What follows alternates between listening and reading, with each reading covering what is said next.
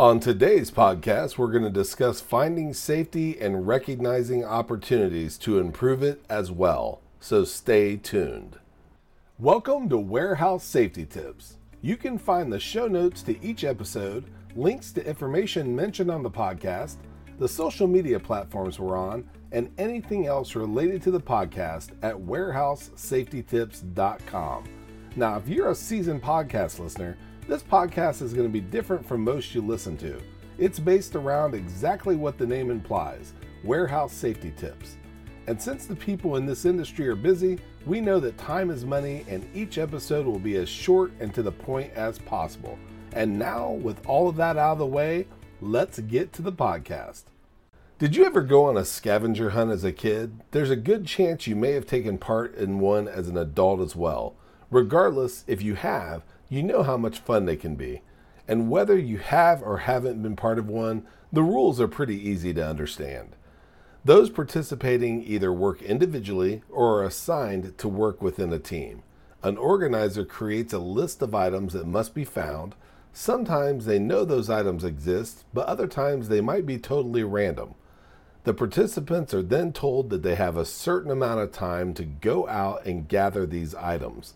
The individual or team that comes back with the most verified items from the list wins. And with today's technology, verification is usually done with a picture or a video taken from a smartphone. Before moving on, here's a word from one of our sponsors. If you've ever been to or worked in a warehouse, you know just how important safety is to both management and staff. It's almost impossible to go 10 steps without seeing safety tape, angles, signs, and/or safety products. It's these items that show us how to be safe and avoid danger in the workplace. And if you're looking for the best products to make this happen, look no further than Mighty Line. Mighty Line floor signs and floor markings offer the best industrial products out there. We're proud to have Mighty Line as the official floor sign and floor marking company for the Warehouse Safety Tips podcast and site. Go to mightylinetape.com/safety tips to request a sample pack of their incredible safety signs and floor markings. Now back to the podcast. In the first part of our podcast, we spoke about scavenger hunts and the rules that you use while participating in one. Now you might be thinking, I love that trip down memory lane, but what does it have to do with work and specifically with safety? Well, have you ever heard of one of those retreats where businesses send their executives to, and instead of a work environment, everything is based off of play? They don't just sit around a wood or a glass table in ergonomic chairs, but instead they sit around in circles and groups in large bean bags. There are no clocks. Instead, time is measured by songs on a jukebox. And instead of suits and dresses, the executives wear shirts and sweats. Why? To break their state, to make them think differently, to color outside of the lines.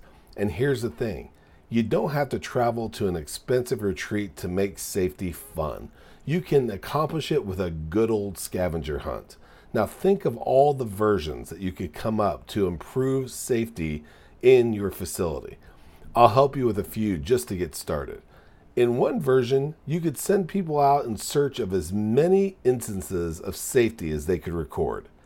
In another, you could have them take pictures of situations where they think safety could be better or where safety wasn't being recognized at all. Not to punish, but to improve. In previous podcasts, we discussed the importance of getting out of the office and into the facility. Not only is it better than a stuffy meeting, but a good old scavenger hunt will allow you to see the good, bad, and opportunities that are available with safety.